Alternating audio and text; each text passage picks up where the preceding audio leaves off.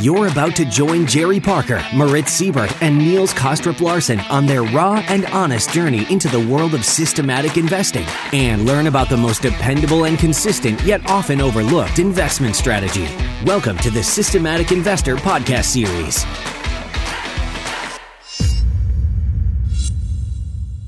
Welcome back to this week's edition of the Systematic Investor Series with Moritz Siebert and I, Niels Kostrup Larsen, where each week we take the pulse of the global markets through the lens of a rules-based investor. And for those of you who are regular listeners, our conversations are intended to keep you inspired and focused to continue your rules-based investment journey. And if you're new to the show, we hope that today's episode will trigger a bit of curiosity to check out the back catalog and listen to past episodes that you may have missed. For example, like my midweek episode with Mahendra Sharma, who returned to the podcast after 5 years to share some of his market predictions for 2021, which some may find outrageous, to be frank, just like when he, back in February of 2009, where I think the Dow was trading around 6,000, 7,000, he predicted it would go to 32,000. And, well, we're pretty close now. Anyways, Moritz, good to be back with you. How are things in lockdown country? Yes, good to be back with you as well. How are things? We are in that partial lockdown. It is what it is. It's really, I'm frustrated that the skiing is going to be so difficult / impossible this year. It's an activity that we like to do as a family. I love it. And so this is not good for the 2020-2021 skiing season. But other than that, healthy, no fever, everything's fine. Can't complain. That's the most important thing. I will say this year, certainly it seems like a big advantage to be living in Switzerland since the Swiss have not closed their ski resorts. It's not quite exactly as usual, but it is still possible to get a little bit of snow under your belt, so to speak. Anyways, this week, for those of you who don't follow your Italian bonds, the 5-year Italian bonds joined the approximately 17 trillion of sub-zero yielding bonds at the same time as a new report actually from SocGen suggested and actually went into the influence that QE has had since 2009, where bond prices have driven stock prices rather than the other way around.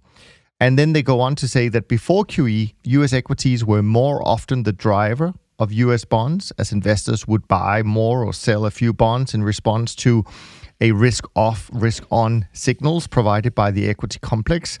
And this causality has completely changed since QE. And they go on to say that since 2009, the cumulative impact on the different waves of QE on the 10-year US Treasury has approximately been 180 basis points. In other words, in a more or less free market, the US 10-year note would trade around 2.8% or thereabouts in yield compared to the sub 1% right now. And as to equities, without QE, the Nasdaq 100 would be closer to 5,000 rather than 11,000, and the S&P should be closer to 1,800 rather than 3,500 or 600 as we are now. Overall, we see that large caps have benefited the most from the ever lower interest rate environment resulting from QE. So one could certainly argue that these unnaturally low bond yields that we have experienced during the last decade or so have turned savers into speculators and speculators into respectable day traders. However, our good friend Matt, who works with one of our former guests, Eric Crinton, he did remind me yesterday that new decades often usher in some form of a new paradigm shift that takes years for market participants to adjust to. The 1980s were very different from the 1970s. The 2000s were nothing like the 1990s. No one needs to be reminded that the 2010s were not like the 2000s. Perhaps 10 years from now, in the rearview mirror, it will show a decade of rising commodity prices, soaring interest rates, and debased fiat currencies. In other words, could 2020 or could the 2020s be a lot different from the 2010s? The answer is it's likely yes. And of course, we as systematic trend followers, we will be around and prepared for that. So, Moritz, I know this episode today might be a little bit all over the place. We've got quite a few interesting things to talk about, but first and foremost, we need to start where we always do, which is to talk a little bit about the week, what happened, or what didn't happen for that matter. Yeah, happy to do that. I had about a flat week, 4 basis points positive. I'm now 4% negative for the year. What I did notice is that compared to the past couple of weeks where I've reported that not really much has been moving, like the equities didn't move that much, now they're moving higher again, the bonds didn't move much, etc., etc. But this has now changed. I'm really seeing more movement in a variety of markets in my portfolio, producing bigger P&L swings.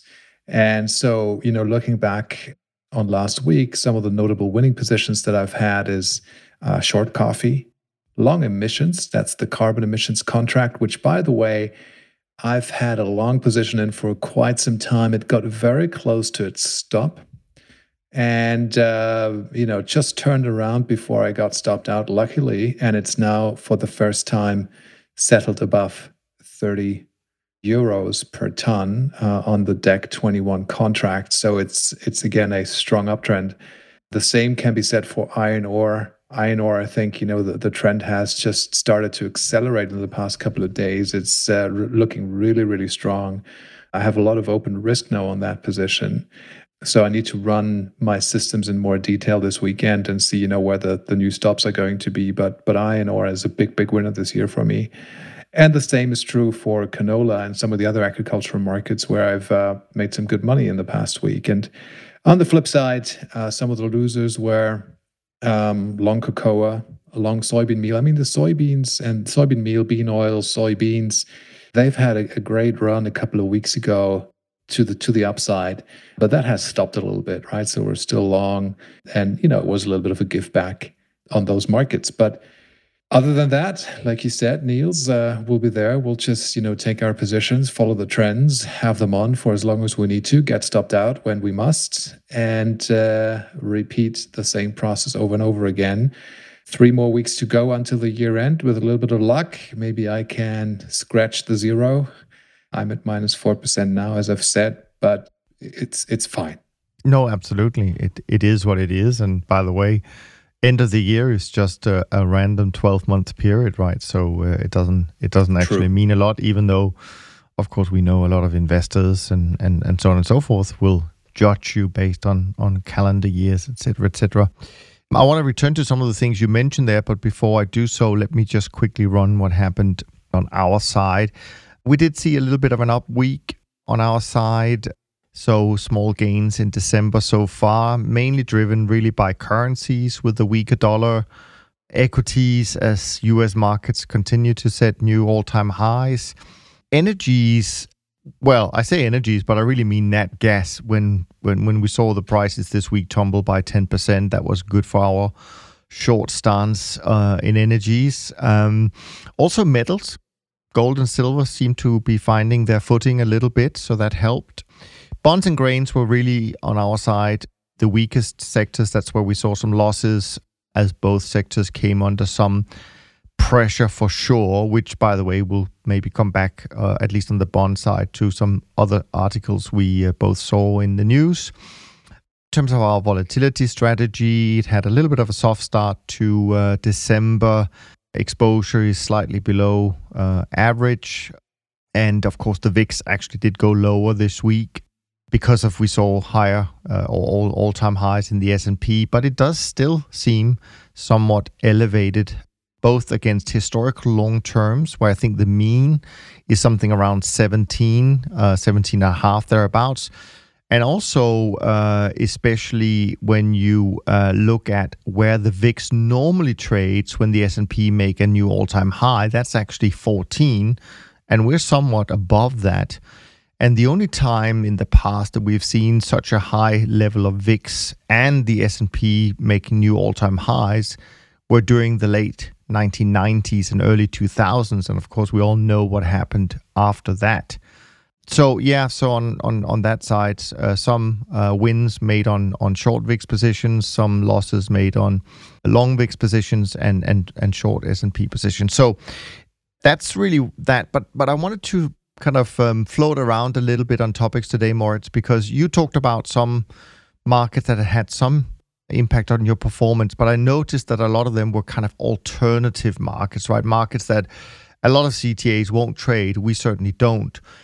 And it reminds me that when I was running through the performance numbers for November, and we've touched on this during our conversations about should you be trend following new markets, alternative markets, will they give you something that the traditional markets don't offer you right now? And clearly we have seen managers move in that direction, and many of them have done quite well.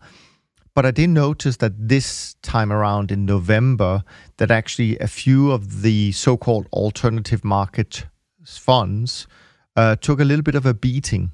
So I don't know if you've noticed from watching the markets, whether anything that happened that could have called people out a little bit. Maybe it was that vaccine turnaround rally that might have caught people out. I don't know. It just happened to something that flagged my eyes when I saw the performance reports, because November there was a little bit of return dispersion, but it was kind of, a lot of it was plus minus 2%. But then you saw these outliers, and few of them were kind of these alternative markets.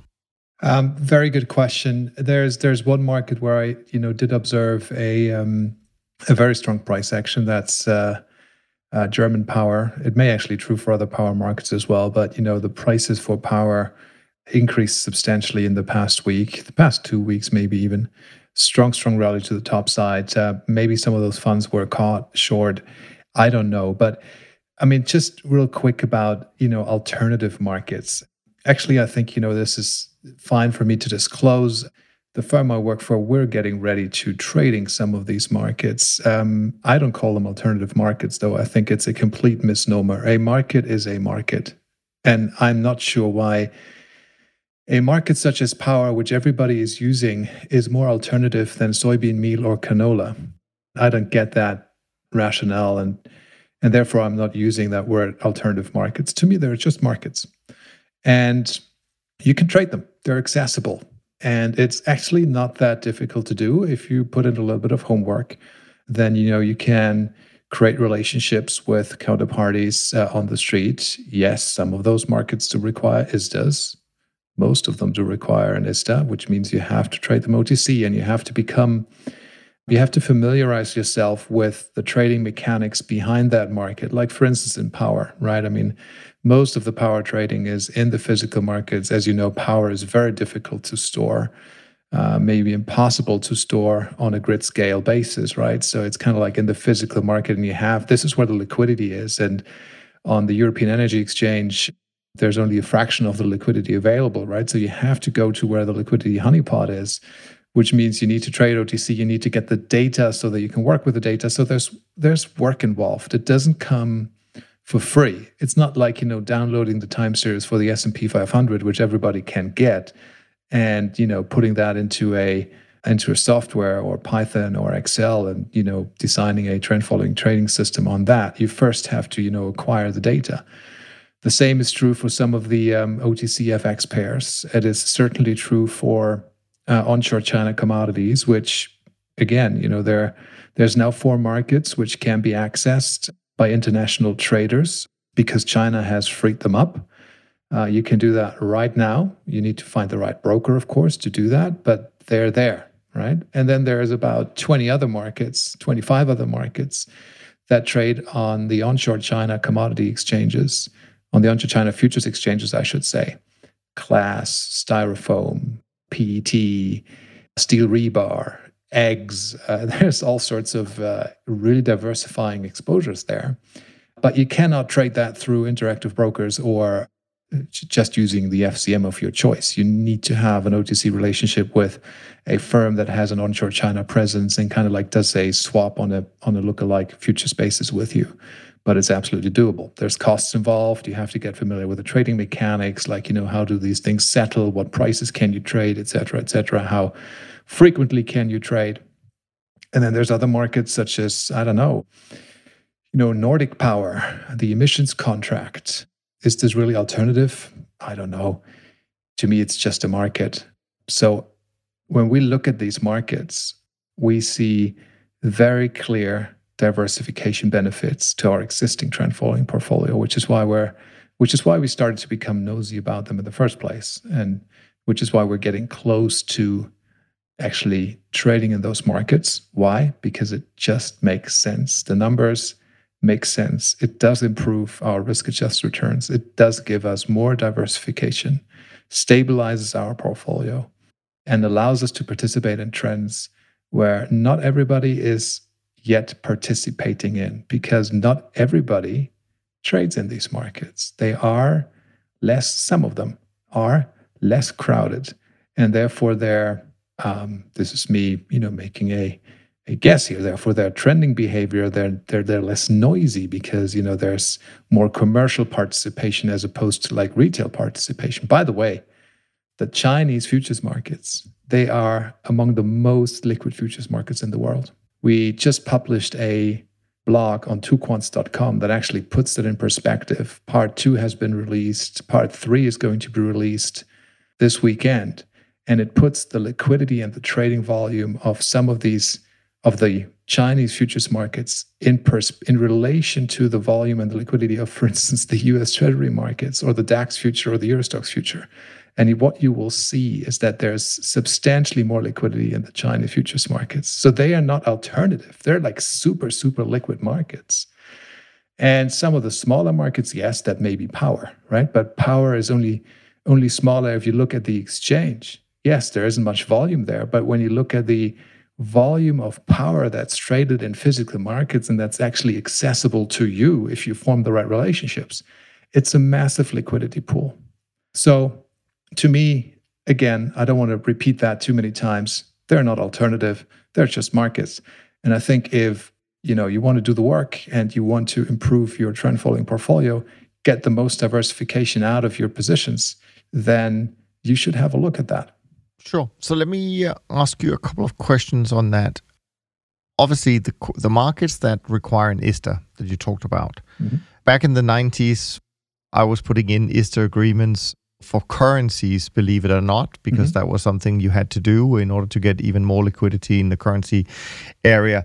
And back then, what ended up being possible was that when you had that relationship, you were able to put a kind of a hub and spoke in place, meaning you would have one central clearer, but you could actually trade your positions with a few different quote-unquote executing brokers, so that you didn't have to go back to the same broker for all your orders, because then they might start to read the way you wanted to trade, et cetera, et cetera. So let me start by just staying on that topic. So when you talk about alternative markets today where you require an ISDA, are you able to trade with more than that broker, or do you have to do open and close all your trades with the same company?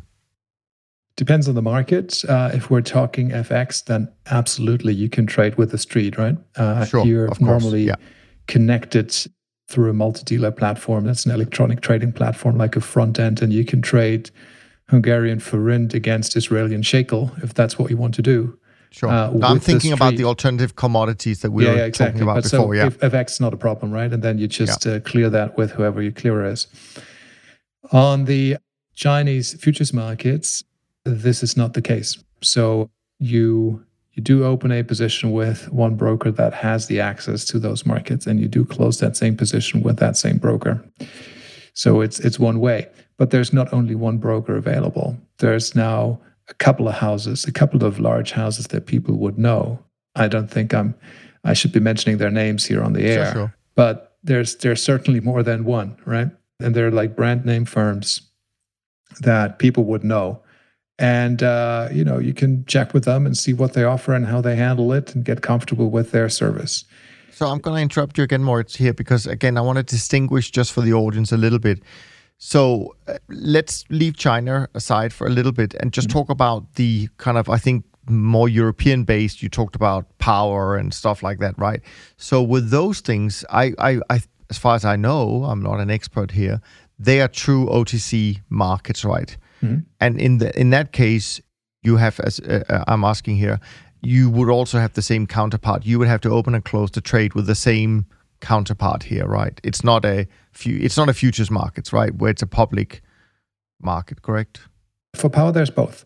You have futures. Okay. There's Felix futures for German base power for monthly, quarterly, and annual contracts. There's the futures market, actually pretty liquid, for Nordic power. There's a futures contract for French and Spanish and Italian power. So there's, this is not a market where there's like absolutely nothing, right? It's just that the majority of the liquidity doesn't sit on those futures contracts. It sits in the physical market, right? Right. And there are players such as Mercuria, right, Macquarie, etc., who have a very big footprint in those markets. And you can actually, create relationships, again, ISDA-based, that allows you to trade in their name. So you're just using their infrastructure, their facilities to put a position on, but that position is in their name, but the PNA reflects on your balance sheet. And by the way, you can also clear that centrally on NASDAQ. There's a clearing solution available on NASDAQ for these type of trades. If you're uncomfortable with your counterparty and the credit risk, then you can centrally clear that through an exchange. So that's why I'm saying it's only because people aren't trading it right now. It doesn't mean that those markets are in any shape or form unaccessible or like full of risk, or there's only downside. They're just normal markets to me. Sure, I take that, and I think that's a valid point. I think what I'm trying to get at here is, I think why we call them alternative markets is the fact that they are a little bit more difficult to trade than just your classic futures market, right? That is right. Probably where they're alternative, because you're right, from the underlying market, if you're trading power or whether you're trading, as you say, canola or whatever it might be, which one is most alternatives? I agree with that. Now, moving to China. Yep. So China, you talk about them being futures, and so I imagine that these are onshore futures markets, but we as Westerners, we can only access them through an onshore Chinese broker. So you have to trade with that broker backwards and forwards, but that broker will just simply go to a futures exchange where essentially the market price is transparent, et cetera, et cetera. Is that correctly understood? That is correctly understood. And by the way, there is a couple of houses, including CTAs. Winton comes to mind. I think AHL is part of that. AQR is part of that, which do have onshore presences in China, right? And they have been granted access to these markets. So they're trading these markets. Winton for sure does. And they've written reports about it.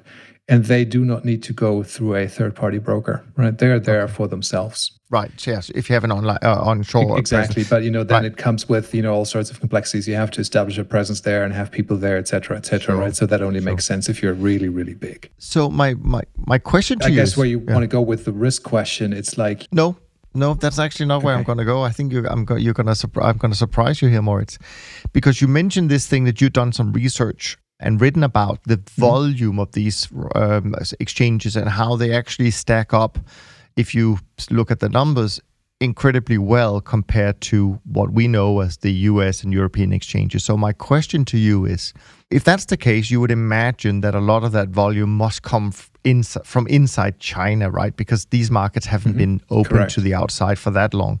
So my question is just, who do you think have been trading all these markets for all these years? I mean, why is China suddenly emerging as this massive futures market and we haven't really heard about it before? I know maybe the people who are really in the nitty-gritty of trend following, we would have heard about it, but the thing about the volume surprises me a little bit. And to be honest, and it's not that I'm against everything that comes from China, but I'm cautious about some of these things when you hear about volume numbers and all sorts of things, that they may be counting them a little bit different than we do. I don't know if I can put it that way.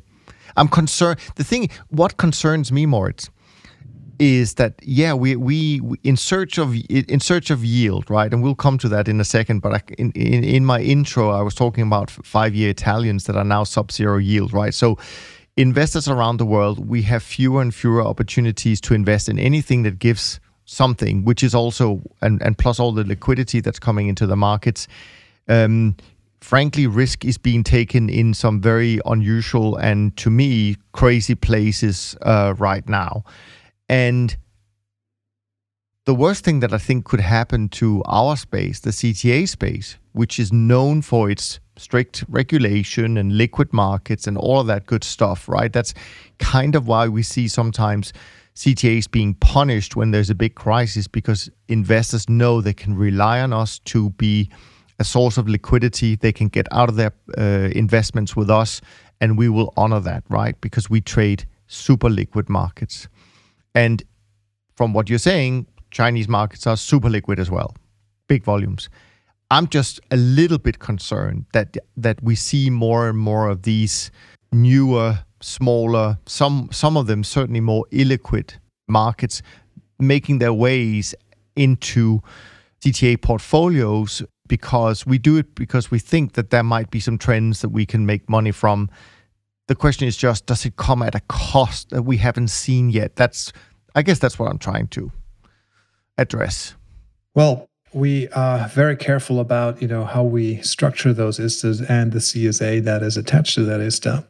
And we want to make it very clear that we do have daily liquidity, and there's daily collateral being exchanged between the counterparty and the fund. And that collateral is, by the way, in cash.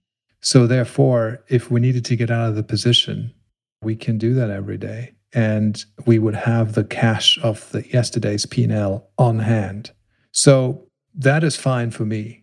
If the Chinese are counting their volumes wrong, I don't know. I don't want to go down that rabbit hole. I just, I need to take the volume numbers that I have.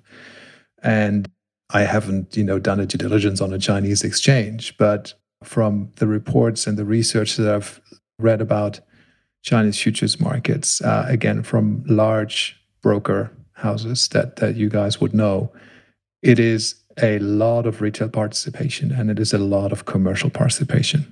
There's much less hedge fund and CTA things going on. But apparently in China, the history, by the way, of the Chinese futures exchanges is hundreds of years. I mean, they're very, very long established exchanges, right? I mean, they had futures exchanges before any of that, stuff like Eurex or Deutsche Terminbörse, or, we've been very late.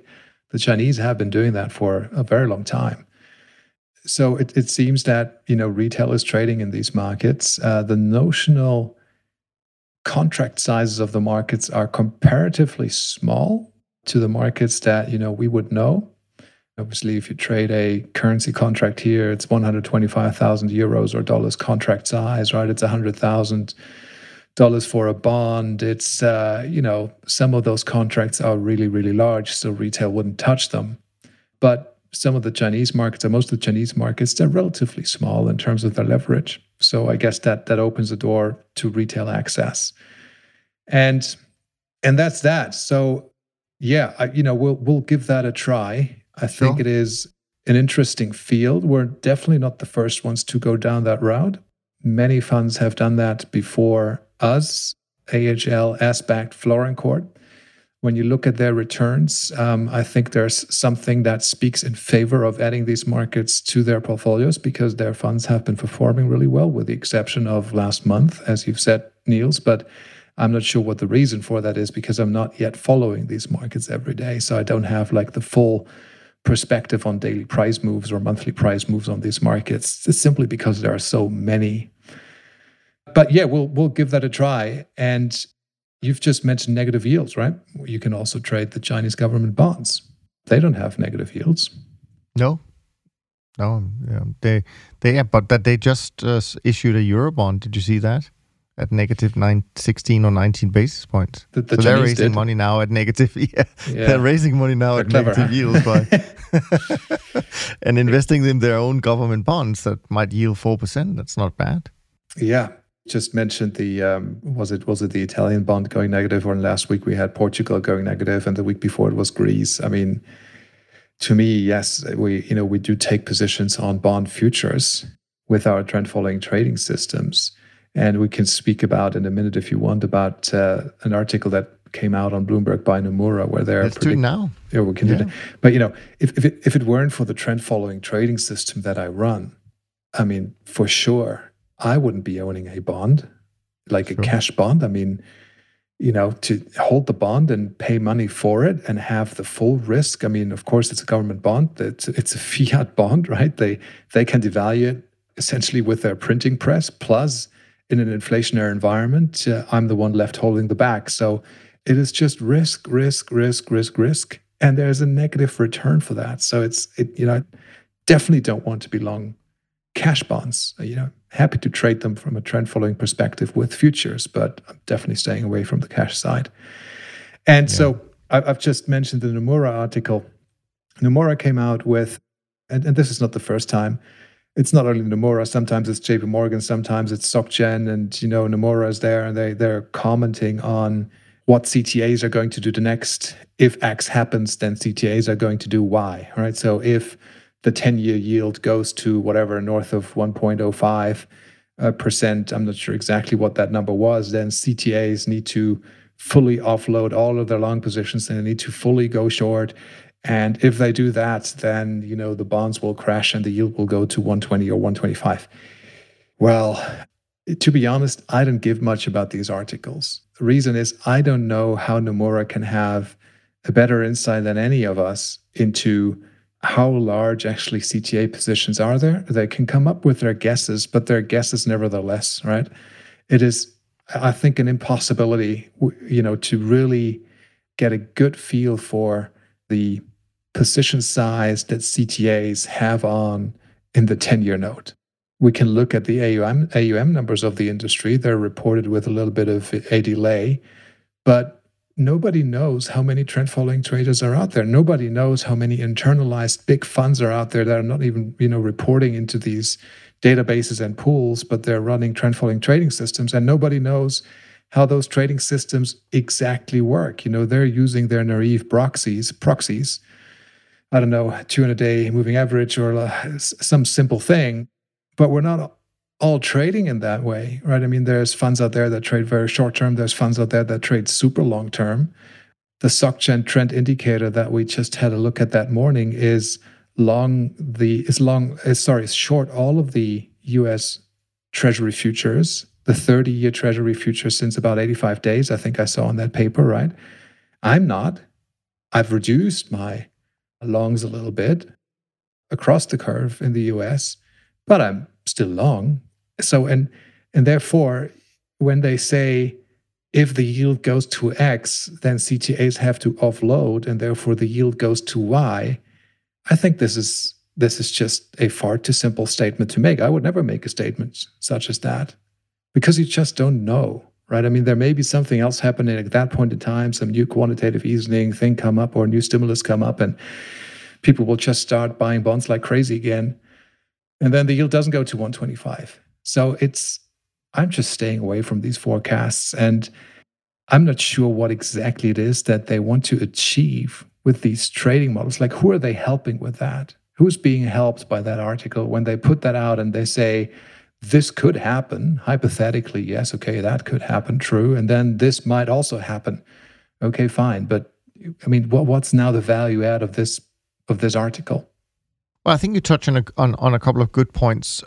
In particular, the one you made at the last here is, who's actually benefiting from, even if they were right, which I don't think they would be, even if they were right, who would benefit from such an article other than to create some kind of hype? And by the way, it's published on Bloomberg, so obviously they have a part to play in getting this information out.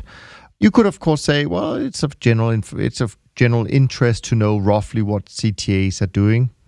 Maybe so, but as you rightly say, to put something as concrete as where they write here, after liquidating 65% of long treasury bets since August, systematic players known as commodity trading advisors will dump bullish exposures en masse if the 10-year yield climbs above 1.02%, according to Nomura Holding. I mean, it's very precise, and I think if there's one thing we've learned in the last many decades in trend following, it's not nearly as precise as saying 1.02% yield in the US, and we're going to be dumping our positions en masse. Anyways, I think the bigger point is actually this thing about, okay, so what? right? Because even if this was useful for anyone, it's not useful if you don't continue the story and actually have, first of all, some level of transparency as to if you were following these alerts or updates from Nomura, would you make money or not? If not, then they have no use other than creating some kind of hype in the markets or in the news flow. But I agree with you that, you know, it's dangerous to get this narrative out if people misunderstand it or uses it for something that it shouldn't be used for. You're right about the SocGen trend indicator, which actually is a pretty interesting indicator. It's super simple. I think we worked out there was just 2 moving averages crossing over. And that's way too simple to do trend following anyways. And it hasn't made money for 20 years. So it's not something you would invest in. But as a source of information, it might have some value. But let's leave it at that. It's a 21-20, sorry to interrupt, but it's a 21-20 day moving average crossover. So the thing is either long or short. It's never out of the market at any point in time. What did you say it was in terms of moving average? 20 and 120. 120. Okay, so 20 days simple moving over averages. 120 days. So the 20-day simple moving average is a very reactive, very short-term moving average, which is why they're already short the bonds. And they're short the bonds since, like I've said before, the 30-year, they're short since 85 days, right? They're long all of the energies. I'm not yet long all of the energies. So they're much more reactive. They're much quicker in changing their positioning. And so this year, they've had a good year. I've just looked at the chart, right? I mean, the short-term trading systems this year have outperformed the medium and long-term trading systems, as we know, Niels, because they performed just so much better in March and April. Of course, you know, the past couple of years, they weren't doing so well, but they're also in their returns. And this I really found funny. In their returns for this, in my view, very simple trading strategy that you can easily put together on your Bloomberg terminal or on a spreadsheet, probably within an hour, you'll be done with that thing. Has a 15% volatility control. Oh my God, here we go. I don't like that. But anyway, they're charging 2 and 20 for that. So they're deducting 2 and 20 for that system, which I think is kind of like yesterday. In fairness, Moritz, I don't think you can invest in this anyways. They're not selling it. But also, I just think that they're making it so that if you compared it to a CTA's performance, you wouldn't have to adjust for the fees involved. So, but you're right. People obviously probably wouldn't get even close to 2 and 20 for a tracker, let's call it that. But exactly, you make some good points. What I do think, actually, the article on Bloomberg that Nomura is part of does make an interesting point, is they talk a lot about a lot of money flowing into inflation-protected instruments, I think trackers or ETFs or something like bonds of some sort.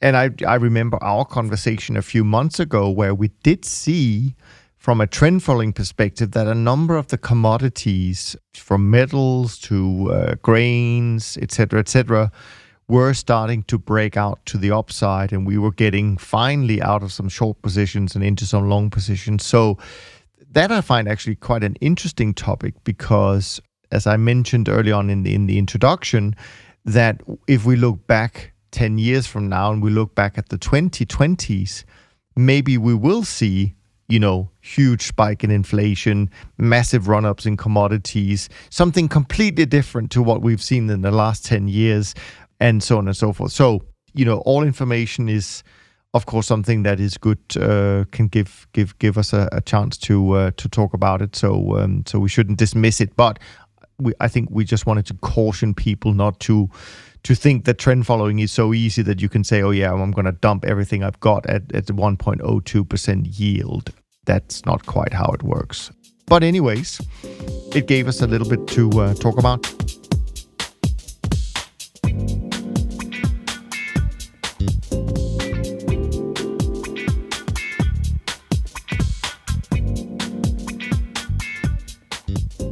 We have one question which we should go to at some point. But you mentioned you had a conversation with someone who's been in the news as well. I have to admit, this is outside my expertise because we are now going into the Bitcoin world. But if there's something you can share, I don't want to pry on any confidential conversations, but maybe that's interesting to our Bitcoiners out there. Yeah, so I had the honor and the privilege to be invited to a virtual lunch with Michael Saylor, the CEO of MicroStrategy, who came to fame for many things, I guess, but more recently for his investment of his firm's corporate treasury in Bitcoin. So for him, it was a virtual breakfast. For me, it was a virtual late lunch. What do they serve, by the way, when it's virtual? It's your own coffee, so or your own chewing gum. So you're really your own chef here. But, of course, needless to say, he is a massive Bitcoin bull, but he does look at Bitcoin from a different perspective than many, right? A lot of people, they believe that, and, Bitcoin is something else to really everyone I speak to. And for some, it's kind of like the money revolution, and it's an alternative to the fiat currencies that we got used to, an alternative to the petrodollar system that we're living in, et cetera, et cetera, et cetera. For me, and I've said this before, I think it's more of like an asset container, like a storehold of wealth that is digital. It's a better form of gold, essentially, because it doesn't inflate like gold. It is more portable than gold. It is faster than gold. It is easier to store than gold. And Michael Saylor shares a lot of these opinions. He does have some other ones, but for him, it is the ideal treasury asset. If you want to just, preserve wealth and have a container that, can take on your wealth and not inflate it away, then for him, that's Bitcoin. A lot of the things that he has been speaking about in that virtual lunch, you can find on YouTube, or, there's a couple of, he gave a fantastic interview with Raoul Pal on Real Vision. There's an interview he gave with Hedgeye on Hedgeye TV with Mr. McCullough. So there, I think you can watch them and you can get the spin of what he thinks. But it was highly enjoyable. And you touched on inflation. I mean, what I agree with is that, and many people have said this, that this CPI-based inflation basket that the US is using, or the consumer price index that we're using here in Germany, this is not my basket. And I haven't really met anyone whose basket that is. It is some basket, and they're putting your iPhone in there and your Netflix subscription and all of that tech stuff, which of course doesn't, rise in price. I mean, that's just getting cheaper and cheaper and cheaper. So no inflation shows up. But asset price inflation, which is clearly something that we have seen in recent years. Look at the bond markets, look at the equity markets, look at the property markets around the world, right? Assets are part of that basket. Why is it just consumer price index? Why does it just have to do with what it is that you have to consume? Why doesn't asset price inflation play a role in that? Because a lot of people depend on their assets, for instance, to provide an income, right? It is now much more difficult to make yield, generate yield to, for instance, pay for your retirement than it has been 20 years ago.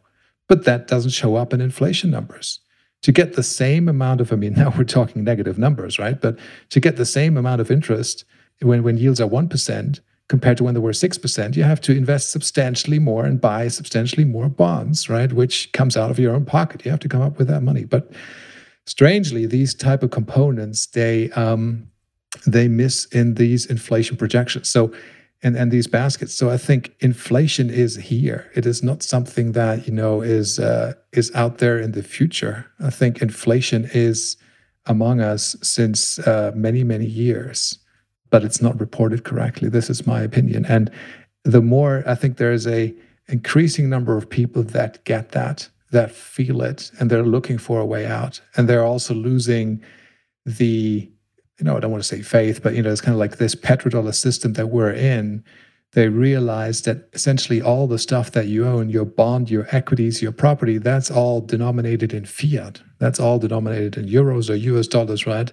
The stability of which you cannot forecast. History has shown that those currencies don't survive. So Therefore, again, from a trader's perspective, does it make sense to put some of your money and have some exposure to Bitcoin? Oh, yes. Just, from that argument alone, it does make a lot of sense. I can only recommend that people watch what he has to say. Whether you swing around and you agree with him, that's up to you. Everybody, is welcome to have their own view. I don't want to instill my view on anyone. I'm just, putting it out there what I think. I don't have all my assets in Bitcoin, by far not, right? I just said that, I have the trade on, and I think it's a good trade to have on. And by the way, this is something that brings me back to the trend following world, because we did do a trade that we spoke about on toquants.com this week. It's a Bitcoin cash and carry trade. So there's a market now developing for Bitcoin. There's a yield curve that has been established now for Bitcoin and for Ether, which I think is fantastic, right? Because it just goes to show that these markets are really maturing. You're seeing a yield curve in these markets, which didn't exist before. There is a lending and a repo market. There is an institutional custody market. Firms such as BlockFi, they just come out with a credit card that pays rewards points back in Bitcoin. There's another one called Fold that pays 4% rewards in Bitcoin, in Satoshis. So this market is developing and institutionalizing and moving forward at such a rapid pace that it's really remarkable. Now, looking at that yield curve, what it allows you to do is, if you have a long holding in spot Bitcoin, you have it in your wallet, you have it in custody, wherever you hold your Bitcoin, right?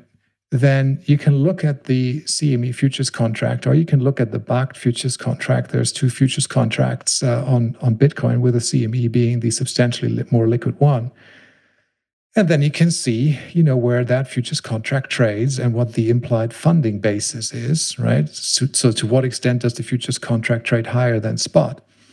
And when you do the numbers, then on Tuesday last week, you would have found out that the basis has again been 35% annualized. At some points when we did the first time we did that trade in late May, the basis was about 50% annualized.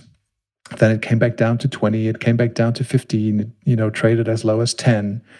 And now, as the Bitcoin, there was a lot of upside pressure on spot Bitcoin in recent weeks, and that basis has therefore widened again. And at a level of 35%, we just couldn't resist, because it is, you have your spot Bitcoin and you're selling a futures contract against that, and you're making 35% a year. And of course, there is some things that you have to be careful about, right? Because of course you have to margin your CME Bitcoin futures contract, and if that contract doubles in price, which Bitcoin goes from $20,000 to $40,000, maybe it does. I mean, the thing can do that. Remember December of 2017, where it essentially makes 100% in a month. So yes, Bitcoin can make 100% in a month, right? So you have to be able to stay in the trade and come up with the money to margin your CME futures contract. But if you size it correctly, right, and it's always about the sizing with everything that we do. If you size it correctly, then you can size it in such a way that you're very likely to, hold on to the position. And then it's a great trade. You're facing the CME. I'm facing the CME with my E-minis. I have no problem facing the CME on Bitcoin futures, not in the slightest. And I'm holding spot Bitcoin, which I do anyways. And the way I hold the spot Bitcoin is, and it's in a cold storage. There's so many very good solutions now, how you can, multi-signature solutions, how you can hold spot Bitcoin in a, I think, very secure way. And here's a trade that makes 35% a year. And, when I do these trades, I wonder, why do I actually do all these other trades, the canola and emissions and long corn and, long soybeans and short crude and all that stuff, which, is good. But it kind of pales compared to that trade. You could just do that one trade and have a fantastic performance, which is one of the reasons, of course, all these digital crypto hedge funds, they do that trade and many others. And when you look at their numbers, they don't even have down month. I mean, they have Sharpe ratios of north than 5, north than 6, north than 7, because this market yields so many opportunities, right? It's just Absolutely fascinating. And it, like I said, because it is becoming larger, more than $300 billion just in Bitcoin, and because there is an institutional I don't want to say participation, but there's an institutional infrastructure developing. There's a yield curve that's now existing. There's firms that do lending, et cetera, et cetera. It becomes a proper market that you can access. And, we spoke about what do you do with your excess cash with your broker. You can leave your excess cash in excess cash, and your broker pays you, or your custodian bank pays you overnight minus 20, minus 30, minus 50, whatever, depending on your broker, minus 100% on the cash, right? So you're losing between 20 basis points and say 1% per year.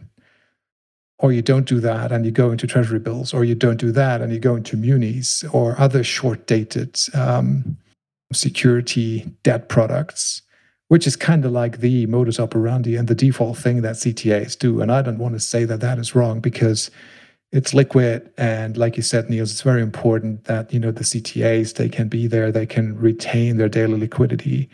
But this basis trade is liquid. There's exchange traded products here in Europe. In the US, you have Grayscale, the Bitcoin Trust, which trades at a massive premium to spot, right?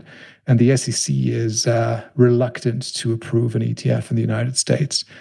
Gemini is trying, the Winklevi twins are trying, many other ones are trying. But here in Europe, for once, in Switzerland, by the way, especially, Switzerland is very open to crypto. But for once, Germany isn't all that reserved on it, right? So we have BaFin-approved exchange-traded products that don't trade with any tracking error, and they just track Bitcoin, and they're there. There's one out of Sweden that's more than $1 billion in AUM. So this is not small. This is absolutely not small. And you can trade them on the exchange. You have a security that has daily liquidity, or you can, buy the spot Bitcoin and do that futures contract. That is as liquid as your muni bond. And it is not riskier, in my opinion, than having a municipality exposure or anything like that. And from a risk-reward perspective, the one pays negative yield or 0, and the other pays 35. At least mix it a little bit, right? And, I'm not saying that you need to do that trade with 100% of your free cash. In fact, I don't think anybody should, because like I said, the futures contract can go against you, and that may cause cash flow problems. But with a portion of your money, of course. Well, with that being said, I think we'll leave our Bitcoin discussion for today on that note. Maybe it'll come up again. I'm sure, as people know, I think it's fine. I think Bitcoin on a futures exchange, I can see it can have a value in a CTA portfolio. I have other reservations about Bitcoin, not because I think it couldn't go much higher. I'm not arguing where the price might go. I just don't like the narrative and the way, in my view, it's being manipulated by some people. But that's the way it is. Yeah. Cool. Let's move on to a trend following question from Fernando. Fernando writes from Toronto, Canada. He says, I've been researching, designing, and trading trend following systems since 2016 and would like you to consider a couple of questions for your podcast. First, how have your views on position sizing evolved over the years? Do you guys stick to the traditional risk budgeting approach, i.e. Jerry Parker and other CTAs, or is there anything else to it? Also, I'm wondering whether today's availability of more markets to be tracked influences position sizing one way or another. Second question, what are your thoughts on how to manage drawdowns? Stressful veterans such as Ed Seykota seem to focus solely on trailing stops, which certainly help, yet may not be good enough for some money managers and clients alike. All right. Any thoughts on whether in other words, have you changed the way you think about position sizing, Moritz, over the years? And do you think that the fact that there are more markets, and you maybe touched upon it a little bit about the noise in the markets and so on and so forth, whether that has had an influence? I haven't changed my position sizing methodology in a long, long, long time.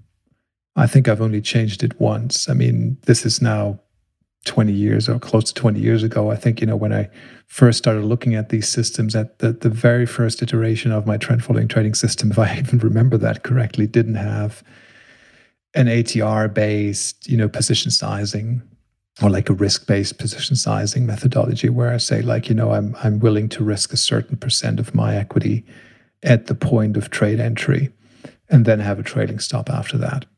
So stop loss and then trailing stop exit. But I think I changed that very, very quickly. And ever since, I'm really sticking to the same procedure, which I like. I love it. I haven't seen anything that's better than that because it defines my risk. I know where I get in. I know where I have to get out. So I know already today when I take on the position what my risk is and where I will exit the trade. It's all very defined. I do it the same way across all the markets. It normalizes my losses. That is, to me, the best way of doing it, and I haven't changed it. So this is it. Cool. Before we jump to the thing about the drawdowns, let me add a few things to that question, Fernando. So first of all, there's two things I should talk about. So at Done, we do things differently because we have a risk budget and we don't use stops in the way we manage our position. So we do it differently, a little bit like what I'm going to talk about in a second, something that Rob came back with in terms of a blog post inspired by a discussion we had a few weeks ago on the podcast. But I also, and I've mentioned this a little bit, and I talk about it not as often maybe as I should, but from my previous life, I have my own trend following system, which is much more similar to what Moritz is doing. So it's kind of, I would say, a very classical trend following system, which is having a great year this year, up 30%, I think, so far.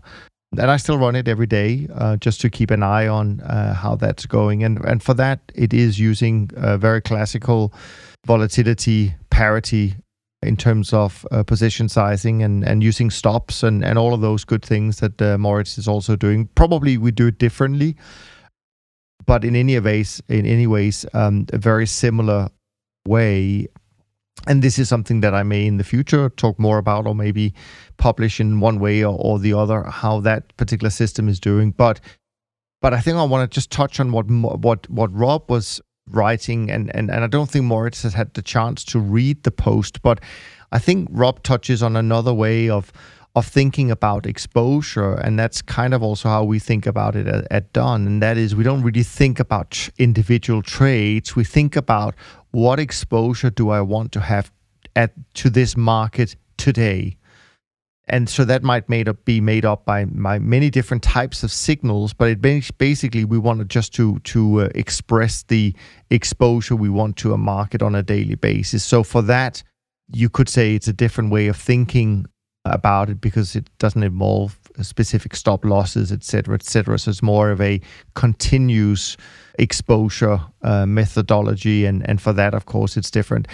I know Rob argues on his blog for the way he does things versus the way maybe Moritz or my own system does it. But either way, I think that this year has shown that even when it comes to trend following, different types of trend following will yield different returns. And a system that might do well over certain periods may be certainly inferior to another way of doing trend following, like the old classical way, which at least in my view this year, I think some of the more binary systems where you're either long or short kind of thing seems to have done better, but that's just my view on that. And then Fernando goes on to ask about how to manage drawdowns. First of all, yeah, I mean, drawdowns are painful. They either they can be painful because they're really steep and deep, or they can be painful because they're long and boring. And of course, you can have, sometimes you even get both, which is a real pain. I think that the way to think about drawdowns, and of course, one thing is for your own money, right? We can kind of think about it in one way, but it doesn't mean that our clients will agree and think about it in the same terms. But one way of thinking about it is that drawdowns are really the price and drawdowns is just because we focus so much on, how far are we from the last all-time high. I mean, a lot of investment types don't even think about it that way, but when you do, you often find yourself in some kind of drawdown, and CTAs definitely fits that category where you could say that you are probably in a drawdown 95% of the time, frankly, even though we still make new all-time highs over the long run and make good money for our clients. We spend 95% of the time in some kind of drawdown, which incidentally, I once saw an article not that long ago that talked about certain amazing equities that had massive returns if you just look at their price appreciation. But if you looked at them in terms of how often they were below their all-time high, most recent all-time high, that was also in the 90%. It's just that when they had their big up moves, they had massive up moves that created this extraordinary performance over time. But I think that you have to think about the drawdowns as the price you have to pay in order to make those returns. And even if a year like this year, where both what Morrison is doing and what we're doing, we're below zero, we're losing a little bit of money this year. First of all, it's just 1 year. It's not so bad. Generally speaking, last year was a better year than this year is a bad year. So it just comes and goes. And the way I like to think about it is if I continue to follow a disciplined investment process, do I think that in 10 years' time, in 20 years' time, in 30 years' time, the portfolio will be worth a lot more? And all the evidence that I have suggests that it will, but it doesn't mean that it's going to go in a straight line. And so that's why I think trend following is such a strong strategy to have on your team. Not the only strategy you want on your team, but it should be one of them. I'm a big believer of diversification, both inside and outside the trend following portion of your portfolio. But I know it's not always easy to get external investors who are not able to see underneath the hood, inside the engine room, and get them to have the same level of confidence in a strategy like this, because it is difficult to hold on to. But that's our job, and that's what we need to do to guide them in order to get the best possible chance for them to benefit from long-term returns. I mean, it's a little bit the same as saying, well, what if equity investors had sold out of all their equities in 2009, after 9 years of being in a drawdown since the peak in 2000? Wouldn't that have been a shame? Well, it's exactly the same with trend following, even though we've gone through a 5-year period where most of us, frankly, haven't made any money. But, we haven't lost any money either. So compared to being down for 8 or 9 years in equities, this is not too bad. It's just that everybody compares us right now to the roaring equity markets. But what you should rather do is just look at what a portfolio of 50% equities and 50% trend following would look like over the years, instead of just looking at the individual components all the time. Just look at that combined portfolio, and that is, by the way, also making new all-time highs. Of course, right now, driven by the equities, but back in March, when a lot of us were up 5 or 7% and equities were down 25%, you really liked the fact that you had some exposure to something that didn't correlate with that. So anyways, that was a long-winded answer, Moritz. Sorry about that. Anything you want to add? No, I think you've phrased it perfectly. I don't have anything to add there. All right. Well, before we jump to this super exciting section where we're going to reveal what podcast or anything of interest we've come across, I do want to throw in, just to do what we always do, what has happened in terms of the indices we track. The BTOP 50 index, up another % so far in December, up almost 2% for the year now. Nice to see it back in the black. The SocGen CTA index also up about 1% so far in December. Still down a little bit for the year, down 1.25. The trend index is up another 1.29% so far in December, and it's also now back in the black for the year 2020, up 1%. And the SocGen short-term traders index up about 0.5% so far, and up almost 3% for the year. So still doing better than the longer-term guys.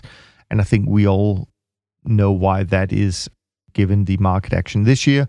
Risk premium, on the other hand, not doing so well, down 0.25% in December and down almost 16% now for the year, even though that's one of those strategies that investors have loved over the years.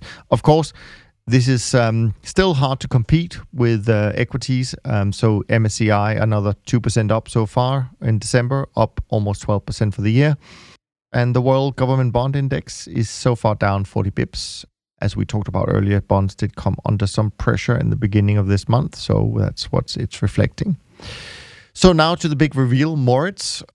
Other than virtual breakfasts and lunches that you attend to, have you had any insightful podcast or white paper experiences this week?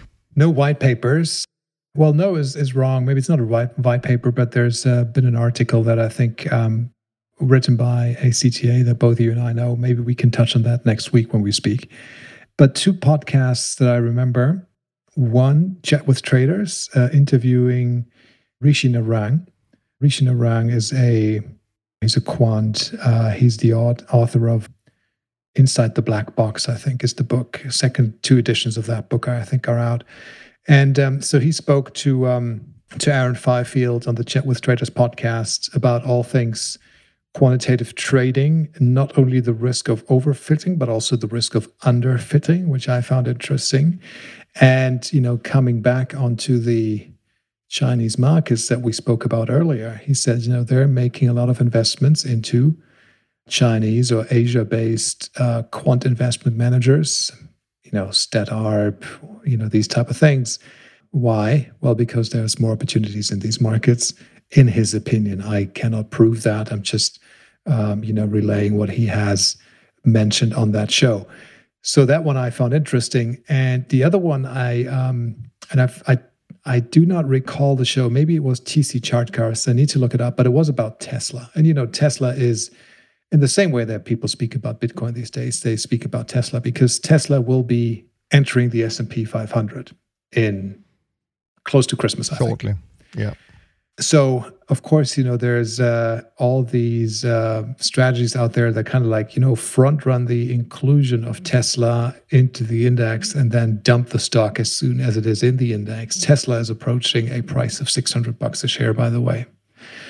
And so really the question is, what is that thing? Is it a software company? Is it an automaker on wheels? Is it a software company on wheels? Is it a battery maker? Is it a carbon credit seller? Is it a battery producer? I don't know.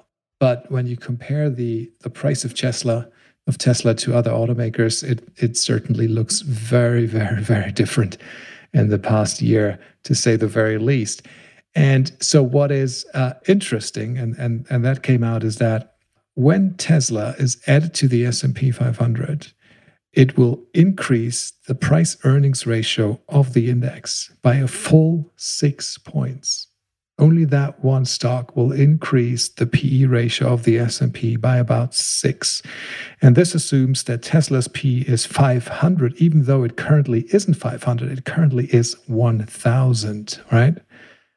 So the PE ratio of the S&P 500 is going to be impacted in a massive way, absolutely massive way, by one single stock close to Christmas. And it's just fascinating. It's, that stock and Elon Musk and now becoming part of the S&P 500. I think Elon Musk came out yesterday or the day before. I don't remember where I snapped it up, but he was saying something like, we could see our nose bleeding. I'm paraphrasing it. Once the S&P inclusion has been made, and they may just get hammered. So let's see. Maybe they do. Maybe they don't. I'm not forecasting any of that, but it is a fascinating stock. It is, to me, the stock of 2020 is Tesla. Well, certainly I would say that and a few other stocks. But again, it goes back to this fact that what fundamental analysis would you be able to have done a year or two ago that would come up with anything like Tesla going to 600, including a stock split and all that stuff, right? Probably nothing. Zero. of the sort. Zero. The only strategy there are two strategies that I can think of that would have gotten you into Tesla. One is related back to my my midweek publication of the podcast, because Mahendra Sharma actually forecasted back in the summer of 2018 that Tesla, if they survive financial difficulties in July of 2018, that stock would become one of the most valuable stocks in the US. That's on record. Now, I'm not going to get into how he did that, because people are going to be very divided about his method.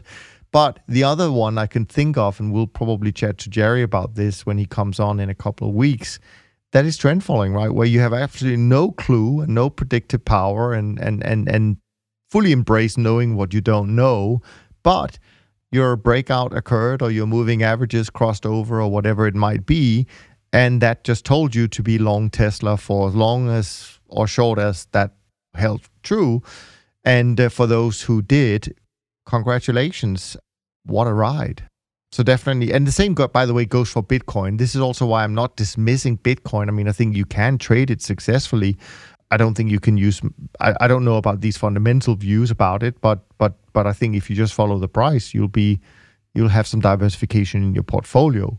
Anyways, for me, I think the episode that I didn't listen to many episodes this week, but I always pay attention to when our previous guest, Jesse Felder, releases something. And this week it was with Keith McCulloch, who is the founder of Hedgeye. And he's actually a person that divides opinions also quite a lot. Some people, don't like the way he approached things, and other people love it. I thought it was interesting and informative to hear about his process, which is quite, relatively straightforward, but quite interesting, about how he defines and assess financial conditions and markets and so on and so forth. So I enjoyed that conversation. I thought that was a good time to spend on one of my walks in the forest this week. So anyways, anything else, Moritz? We've gone a little bit over our usual allowed time budget. No, that was good podcast. Nothing else from me. Nothing else from you. Nothing else from me either. So from Moritz and me, thanks so much for listening. And we can't wait to be back with you next week. And in the meantime, be well and stay healthy. Thanks for listening to the Systematic Investor podcast series. If you enjoy this series, go on over to iTunes and leave an honest rating and review. And be sure to listen to all the other episodes from Top Traders Unplugged. If you have questions about systematic investing, send us an email with the word question in the subject line to info@toptradersunplugged.com, and we'll try to get it on the show. And remember, all the discussion that we have about investment performance is about the past, and past performance does not guarantee or even infer anything about future performance. Also understand that there's a significant risk of financial loss with all investment strategies, and you need to request and understand the specific risks from the investment manager about their products before you make investment decisions. Thanks for spending some of your valuable time with us, and we'll see you on the next episode of The Systematic Investor.